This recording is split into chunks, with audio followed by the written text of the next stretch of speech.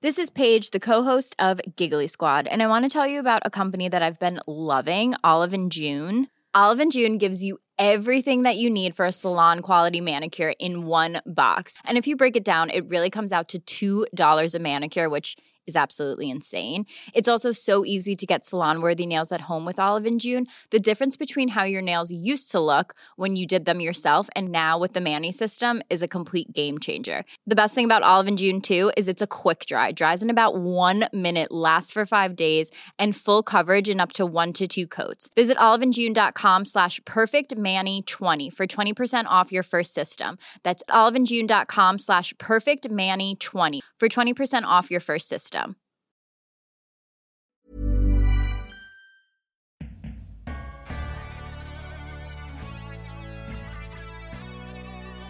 I'm used to being the only woman in the boardroom. I'm used to raising capital because my businesses require risk capital to fund them in a room where I pitch exclusively to men. And after a while, you don't really notice, and that's wrong. Welcome to Don't Stop Us Now. I'm Claire Hatton. And I'm Greta Thomas. We're here to share fascinating stories and advice from innovative and pioneering women around the globe. If you're enjoying our podcast, why not follow us on Instagram, where we post daily? You'll find us if you search for Don't Stop Us Now podcast. And now for this week's episode.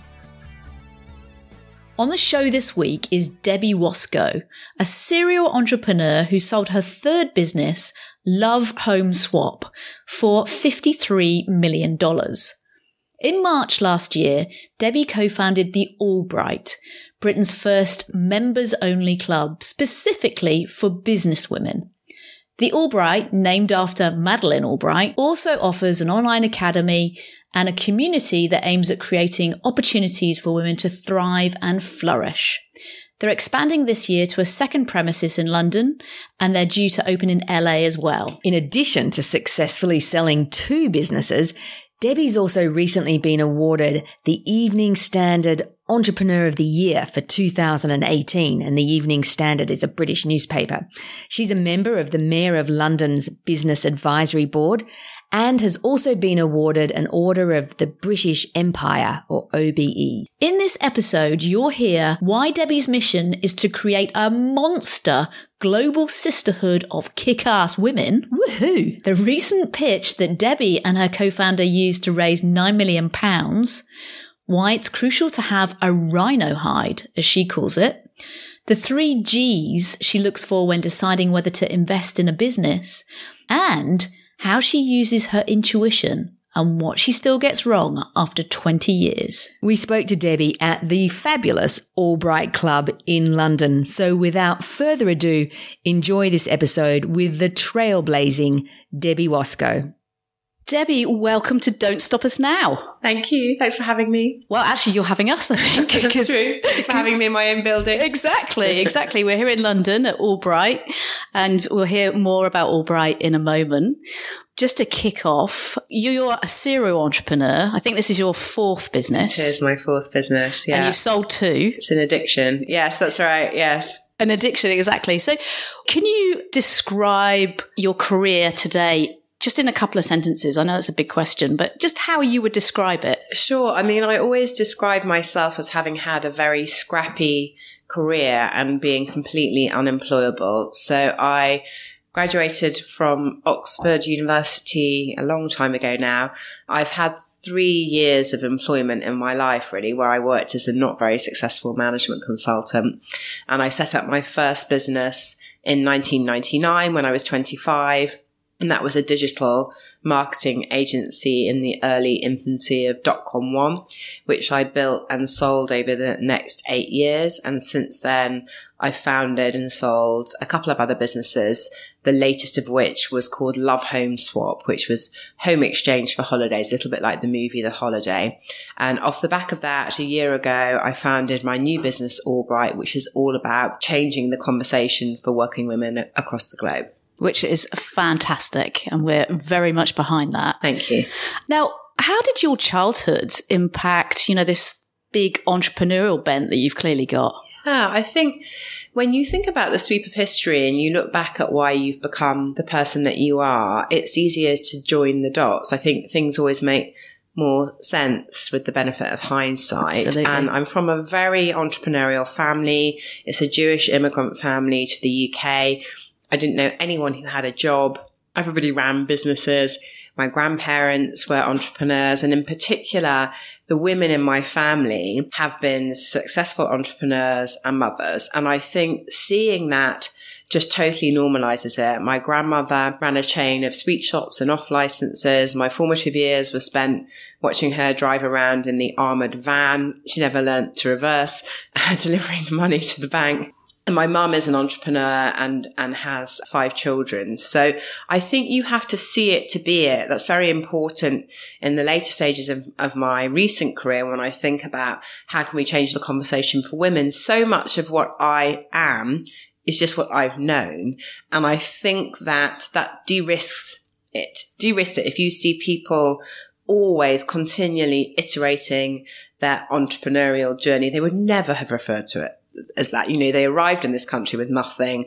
They built up businesses. They sold fruit and veg on the market. And off the back of that, I think you learn to appreciate really, really hard work and the output of hard work. So that was always the backdrop. I think for those families, Jewish immigrant families, hard work is prized alongside academic excellence. So there was no sort of slouching in that area. It's utterly mandatory that all of us attended Oxford, et cetera, et cetera. But I think seeing those things as normal means that you don't ever question your own ability to make it happen because you've seen so many other people in your extended family do it. Yeah, absolutely. What a gift. Yeah, I guess so. I mean, again, I didn't really see it like that at the time. And actually, and I think of it with my own children, it can be monstrously inconvenient having a parent who's an entrepreneur. They work all the time. They're constantly trying to juggle. But I think that I wouldn't have had it any other way. And obviously, to a great extent, it's made me who I am because it created somehow in me, and it's a nature-nurture conversation, the ability to sort of roll the dice and take risks. And I think that becomes much more likely if you've grown up in that kind of environment. Yeah, for sure. And you talked earlier about wanting to change the conversation for women around the globe. How would you summarize which bit of the conversation in particular you really want to change? The thing for me, and this has been an aspect of my career ever since it began, is I'm very, very used to being the only woman. I'm used to being the only woman in the boardroom. I'm used to raising capital because my businesses require risk capital to fund them in a room where I pitch exclusively to men. And after a while, you don't really notice, and that's wrong. It's wrong not to notice. And Allbright and the journey behind it began 3 years ago. I was set up at a party by a mutual friend with the woman who's now my co-founder, Anna Jones, who was at the time the CEO of Hearst, the publishing business. And he said, you two should be friends. And it's all about that, really, is about the power of going out. My mother always said to me about men that you would never meet them in your kitchen. And I think the same is sort of right about interesting people in your life. And it was classically at a party that I couldn't really be bothered to go to. And, you sort of turn up and you meet this person who changes your life for both of us. And the real point of connection, as well as friendship, we're both Northerners. We're from a family with a lot of sisters. We've got 2 kids of similar ages. We're juggling like mad. We're trying to figure it out. We've both got quite dark senses of humour. There was this common bond around why are there still so few women? And the stats are dreadful. So to just fire a few of them off for you, in 2016, just over 2% of all capital raised went to back female founders. Some UK stats are that 1 in 6 people in leadership positions in corporates are women, 1 in 6. Wow. 1 in 10 women in the UK say they want to start their own business, but they don't. And for both of us who've been at it for a while, those stats have not improved. In fact, the 2018 stats on women on boards of the FTSE 250 in the UK has gone down from the previous year. So it felt like, okay, we're not making progress. Both of us have got something of a platform because of what we do and what we've done before. If we combined and joined forces, what's the essay question that we're trying to answer? And beginning with the UK, although our sites are much more global now, it was, how do you make the UK a better place to be a working woman? And what does it take? And on the back of a cocktail menu, because that's where it all began, as many great things do. Absolutely. We had a scribbled title of Project Albright, and it was called this after the famous Madeline quote that there's a special place in hell for women who don't help other women. Because at the very heart of the thesis is this notion of what is modern sisterhood? If we're going to reclaim that from the feminists of the 1960s, what does it mean? Because it's really important that women have each other's backs. That's how we change the world, actually. And if we can create some monster global sisterhood of kick-ass women, we can make a difference. And so at the heart of what Albright has become is this organizing thought that sisterhood works. That's our sort of motto, if you like, that genuinely, if you can create these gangs of women, different ages, different stages, different industries, but bound together through shared experience and being able to drop their game face and help and support one another, then you can change things.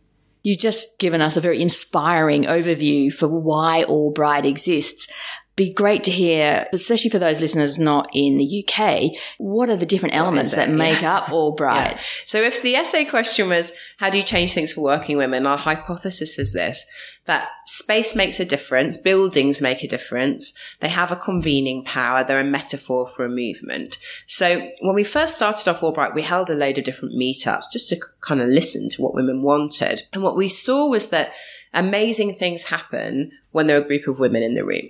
So then the thinking was, if we could do this all day, every day, how would that feel? And the answer was, that would be amazing. So how can we create spaces that celebrate women, that lift women up, that are not anti-men? And it's very important to address that head on. So if we've got these spaces, men will be very welcome in the building. They'll be treated with dignity and respect. But we think it's totally possible to have and support and be pleased and proud of the enlightened men who are with you on the journey alongside celebrating women. So space is pillar one. Pillar two is that there is a skills gap, or at least a perceived skills gap for women. And the feedback when we started those early events a couple of years ago was, I don't know how to do it. And women are much more likely to go from I don't know X to I can't do it at all. I daren't take the risk because I don't want to fail. This is sort of very endemic. So what we've built is the Albright Academy. It's completely free. It's a digital education platform. It's a 10-week course. We have two versions, one for female entrepreneurs and one for female execs. You sign up in a cohort of 2,000. We run it every other month. And yes, it's about the learning. We've filmed every female founder and exec you've ever heard of, but it's also about, to our point on Sisterhood Works, the community that emerges off the back of that. So everyone connects through Albright Messenger and they connect with one another. And then the third thing that we started with and we try to focus on is, how do you get women funded as entrepreneurs? So we invested and closed a small venture capital fund. It backed 8 fantastic UK-based female founders. That's not our day job, but we think it's important. So now in the spaces, we host monthly pitch events where we have a room full of angel investors looking to back women. And I know, as a female entrepreneur who's raised capital over 20 years, sometimes it's more difficult to get funded than it is for a man to get funded, as the data bears out. In spite of that, women get better returns than men, as an FYI. So as an investor, it's just a sound and de-risked investment choice. So those are the 3 pillars. Incredible. You talked earlier about sort of the lessons and, it's not always easy to raise capital. You found out from firsthand experience in your journey to date. What would you say were 1 or 2 of the key lessons in your earlier businesses? I think for me, and as an investor, I look for 3 things in the companies that I back, and they're 3 Gs, conveniently. The first is graft. It's just hugely, hugely hard work doing this. When people say to me, you're so lucky to run your own businesses, and you guys know this, you think, oh, Christ, luck's got nothing to do with it. I work every hour that God sends. So you're looking for someone who's got a mindset where they recognize and they understand what lies ahead of them. The second G is grace. You're looking for people that you can work with. One of the hardest things as an entrepreneur, where the situation is very high pressure, often, is to show grace under pressure, to back someone who can build relationships and bridges rather than burn them. And that's important. But the final and most important G is grit. Honestly, there's the Woody Allen quote about 80% of success is about turning up. I think my version of that is that what I look for and what I know to be the case is, have you got the stomach for it? Because there will be days and weeks and months where it drives you mad. You feel fed up with it. You don't feel like you're making a breakthrough. You feel like you want to give up, and it's all about whether or not you do. So that grittiness, and obviously there's a very famous book about grit, which I would recommend reading. It's a great read. And what I really believe is that managed adversity makes us stronger. So as long as you feel in control of the outcome, then actually it's a hugely positive driver to growth. But I think for many entrepreneurs, when they get started, it's not so much about the money, and there are lots of tricks and tips around money, but actually it's around that entrepreneurial mindset and those 3Gs. Because I think if you can frame that, then you're much more likely to be able to convince investors to part with cash. Sure. And can you think of a moment when back in your earlier career where, you know, you nearly threw it all in, and but for either something someone advised you or encouraged you, you know, oh my God, all the time. I mean, we have to talk about this stuff because people generally don't. Exactly. It's why we're here. Yes. It's really, really hard. I mean, Love Home Swap is a good example because that looks like such a stellar success story. 5 years. I saw a film on a plane that inspired me to set up the business. I launched it with 200 homes. I sold it with hundreds of thousands, 53 million, all the rest of it. It was so hard. So hard. And we screwed loads of things up. And there were, you know, vast swathes of time where I thought, this is hard. And are we going to be able to pull it off? But I suppose part of it for me is always sort of two mantras. One is, what's the worst that can happen? This sometimes gets you into trouble. But, you know, I always think we might as well, what's the worst that can happen? And the second is, what else would I do? And the answer for me is, this is all I know how to do, for better, for worse. So I think that kind of keeps you going. And additionally, and again to this point on what does it take or what do I look for? You need to have someone with the sheer bloody mindedness to think, screw everyone, I'm going to make this work. And sometimes that's the only thing that keeps you going. I think it depends. You need to figure out what works for you. For me, and my team will tell you if this has not happened on a daily basis, I need to get up and hit the punch bag, like physically hit the punch bag. And that's my thing. I box most mornings because if I don't, it's just there's too much, you know, because you can get very, very frustrated and that doesn't help anyone. So finding a way to manage the process and recognizing that with a Love Home Swap, everyone will tell me it was really quick, but 5 years does not feel quick. To the earlier point, you've got to have the stomach for it and you've got to be a self-starter. You've got to talk yourself off the ledge. Yes, you need a great sisterhood, people around you. In Albright, I have Anna, and it makes it much more fun if you have, as you two know, a co-founder who's with you on the bus, because generally one of you's up and the other one's down and vice versa. But even so, you need to be quite self-disciplined, I think, to use those dark days and times and things that go wrong to drive you. How important were advisors or mentors to you during that journey if you didn't have, in all cases, a co-founder? Yeah, absolutely. And there are some fantastic people in my life who've been in my working life for a long time who I would turn to for advice. I mean, I'm very close to my father, who's a lawyer. I still would talk to him and say, what do you think about this or that? I've had one investor, a guy called Jonathan Goldstein, who's an Albright investor, who's backed me in all of my businesses. I would pick up the phone to him. However, advice is advice. And what you decide to do is on you. I think that sometimes you can take too much advice in and actually you've got to trust yourself and back yourself. So yes, it's great to have people around you, champions, people whose advice you trust. But in the end, I think the process is all about listening and then working out what you think about it. And a lot of what you do as an entrepreneur, the better for worse, is you follow your gut. So sometimes it's helpful to hear what other people think and sometimes it isn't very helpful to hear what other people think. Yeah, that's a really interesting point, following your gut, because we have people ask us and they say, well, how do you know when to follow your intuition and when not to? What would you say to that? I mean, some of it's just experience. You know, if you think about it, I'm nearly 20 years into doing this.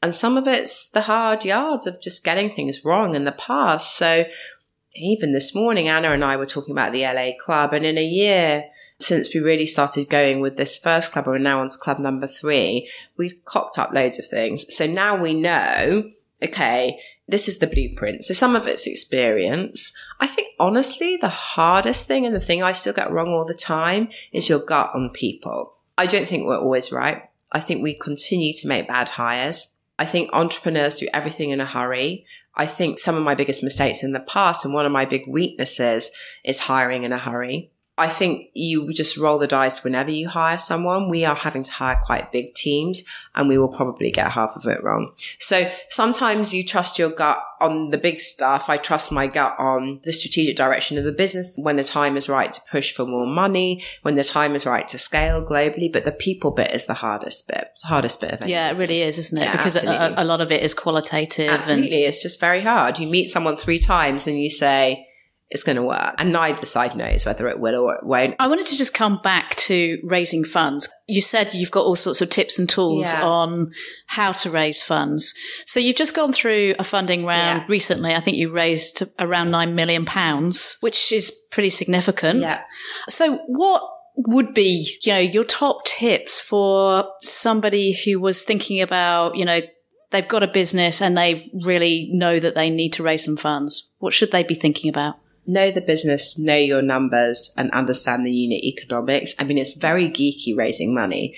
What you need to be able to explain in under 3 minutes to someone is why the market for the business is huge, what the business does and why nobody else does it, what you've built so far. So if we talk about the Albright, what do we need to do? So we needed to frame the argument. Only 2.17% of women are raising capital, 1 in 6 in leadership positions, all the stats. So show why there's a problem, show how big the market opportunity is, and then talk about why the solution is differentiated. So we're the first members club for women in the UK. There's no digital education platform that's tailored towards working women. Talk about what we've achieved so far. So to date, we've raised X capital. We've opened 1 club. The numbers look like this number of members, this number of brand partners, this number. So if we had 3 times that, we could open 3 more clubs. You see what I mean? Got to be very, very logical. Where do women fall down on occasion? Because we have 8 female founders a month in pitching. Frankly, they don't sell the story confidently enough. They don't know their numbers well enough. It's not okay to say, I don't really know, and someone else does the numbers. You have to be front, back, and sideways fluent on that stuff. And I think that they don't sell the size of the market opportunity sufficiently. So I think it's all of that, but in a way, without being able to demonstrate something that you've built and something that you've spent to deliver a certain amount of revenue, why would I believe that if you had 10 or 20 times that amount of money, it would be 10 or 20 times or more bigger? So you've got to start with something. We often see women pitching an idea and that doesn't really work. Back to this point on the 3Gs, you've got to work really hard, evenings, weekends, or whenever, to develop that idea. And you've got to have built relationships sufficient that you understand your consumer in some shape or form. And you've got to show that you are willing to put yourself out in order to drive that business on. Yeah. And so willing to put yourself out and also have invested some of your own money. Yeah. I mean, I would see that as absolutely mandatory. For Anna and I with Albright, that was a very physical thing. It was absolutely the case that we were expected to do that. But either show that you can raise money from friends and family or do something to get started. But really, a lot of women are pitching a dream and it's just too early. And that doesn't make me feel that they're going to be able to pull it off. Yeah, absolutely. I mean, you've got to remember that it's other people's money. Absolutely. We've read that you think it's really important for women in particular to learn not to be liked. That can be really hard to do. What would you advise or what tips do you have from your experience on getting yourself through that? I think if I look over a 20-year stretch about how I've developed as an entrepreneur and as a person, I think I've got a monumentally thicker skin than the one I started with 20 years ago. So I do think that can be learnt, taught, developed. Anna and I in this business, bear in mind what the objective is, change things for women. Not everyone's going to like it, and not just men. A lot of women don't like it either. And you make decisions as to what your approach is. So for us, having men in the tent has been really important. Not all women agree with that. So what we do is quite high profile and we take a view. And if you take a view, a lot of people will disagree with you. And because of the world in which we live, a lot of that disagreement can be very personal. Anna and I probably turn to each other once a day and say, "Rhino hide, darling." That's our catchphrase, because it comes at you. And with this business, it comes at you like you wouldn't believe, because it's important for us to have a public face. And that means that you open yourself up to very public criticism about everything. Honestly, I think back to this point on sense of humour, we just laugh about most of it now. I mean, if we're described as, bad feminists, or people don't like our clothes, shoes, hair, face, whatever. I mean, really? So, I think you just start to find it funnier. But I honestly think that women tend to have a desire to be liked, to be friends, to be thought well of more than men. And I think it holds them back, because not everyone's going to like you. Not everyone's going to like what you do. If you're successful and you're known to be successful as a woman, then you'll come in for a lot of criticism in any shape or form about a lot of your lifestyle choices. And you honestly have to just let it bounce off you. Yeah, absolutely. And we see it in what we do all the time, this desire to be liked. Yeah. It's understandable it comes from hundreds of thousands of years ago, when actually it was really important for us to be liked. But nowadays, as you say, in order to get on, you just can't have everybody like you. Yeah. Have you been surprised by the level of criticism or, personal attacks you and Anna have received? I think it's been really interesting when we've taken a stance on something. And in particular, a couple of months ago when we closed our investment round, we brought in a male chairman, and that became a big story. And we really welcomed it, because it highlighted a really important part of the debate for us, which is, what about men? Or what's the point of men? To sort of reframe it. And we have a very particular view on this, because we're commercial operators. The men who've been with us on our journey have been hugely supportive. We raise significant amounts of capital for this business. You don't raise capital from women, unfortunately, and at the moment, and that's something that we would like to be a part of changing. And also, that's how you drive change. And so for us, bringing in our male chairman, who's a very high-profile chairman, who is a significant investor in the business, who's the father of daughters, has been a really important part of ensuring that we're part of the mainstream conversation that happens around boardroom tables. Were we surprised by some of the response to that? Yeah. Why were we surprised? I think because we see things through a very pragmatic commercial lens, and actually sometimes the story's bigger than that. I think that it flagged some really interesting things for us. So in the way that the press reported it and a lot of the debate played out, there was a huge confusion over the difference between a CEO and a non-executive chairman. We had hired a non-executive chairman, Anna and I, the CEOs of the business. It was a lot of journalists who wrote about it who were all women didn't get that. So that's on us, right? We've got to do a better job of explaining how businesses run. And I think it's back to this point on the Albright Academy that we need better business education for women. So were we surprised? Yes. Should we have been surprised? Not sure. Was it very helpful? Yes. And if you were to be listening to yourself and thinking about yourself when you were, say, 30 years old, what advice would you give yourself? I'd probably pick a different husband, but that's a slightly side point. Okay. There is something in that, actually, which is I'm divorced, our life partner for women who work, ambitious, smart-minded women, which is how we describe the Albright woman, is the most important choice of your life, and really thinking about what a partnership looks like. And I think for me, I've really thought about that with my business partner. Perhaps in my 30s, I didn't think about that quite so clearly. So I think that's really important. I think that the other thing is to try and enjoy the journey. I'm so goal oriented, and because I have an attention span for these businesses, I do 5 years, sell it, do 5 years, sell it. And if you know that's how you are, you're very much pushing towards a goal. And I think looking up to the sunlit uplands from time to time, one of the best pieces of advice I received was about celebrating the short-term successes. So sometimes you just have a really good day, but whether or not it contributes towards the end goal is sort of not relevant. So make sure that you mark that. We're hopeless at that because it's the next thing and nothing's ever good enough. So just trying to say to my 30-year-old self, try and enjoy it a bit more will probably be helpful. Yeah. And you sound like you're enjoying it now. Yeah, we're having such a ball. We really are. But, for lots of different reasons, life becomes a lot easier when you've got nothing to prove. And I feel, how you feel, in my 40s, to the point I'm Rhino high and everything, I just don't care as much what other people think. I think that you get to a point where you're doing it for the love of it. Some of that's because I've created a life for myself and the children where we're financially secure, everything else. So this one, back to the point on how do you keep going through the days that aren't so great, we keep going with this one because we really believe in the mission. And that's slightly different from other businesses that I've had. So honestly, even when it's awful, and there are awful days, we always drink a gin and tonic and have a laugh. That's so good. And a mission and purpose can make all the difference, as you say. Yeah, for sure. And here to that, for sure. We're conscious of time, Debbie. How can listeners find out more about Allbright, you? Well, Allbright's easy. So you can find the club at theallbright.com. You can find the academy and everything else at allbrightcollective.com. Me, God knows really. You've probably heard enough, to be quite honest. Stick my name in Google and there's more if you want it. We can't thank you enough.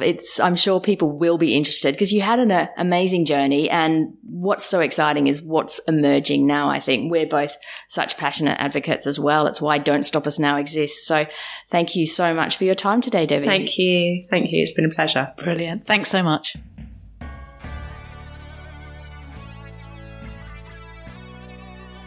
One thing that strikes me about Debbie is her drive and determination, and how she certainly doesn't do things by halves, does she? And she has such big plans for Allbright. Yeah, she certainly does.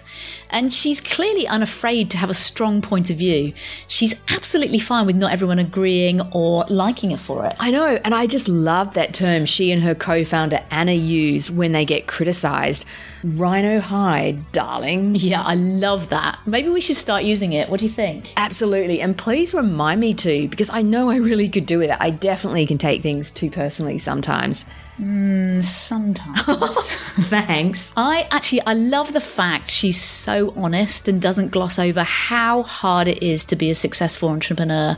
It's really refreshing. Yeah, it really is. Well, that's our episode done and dusted. Watch out for our next episode in 2 weeks' time with a woman who's creating, wait for it, digital humans. Her name's Mari Johnson. And if you're enjoying our show, then please tell a friend. See you then. Ciao for now.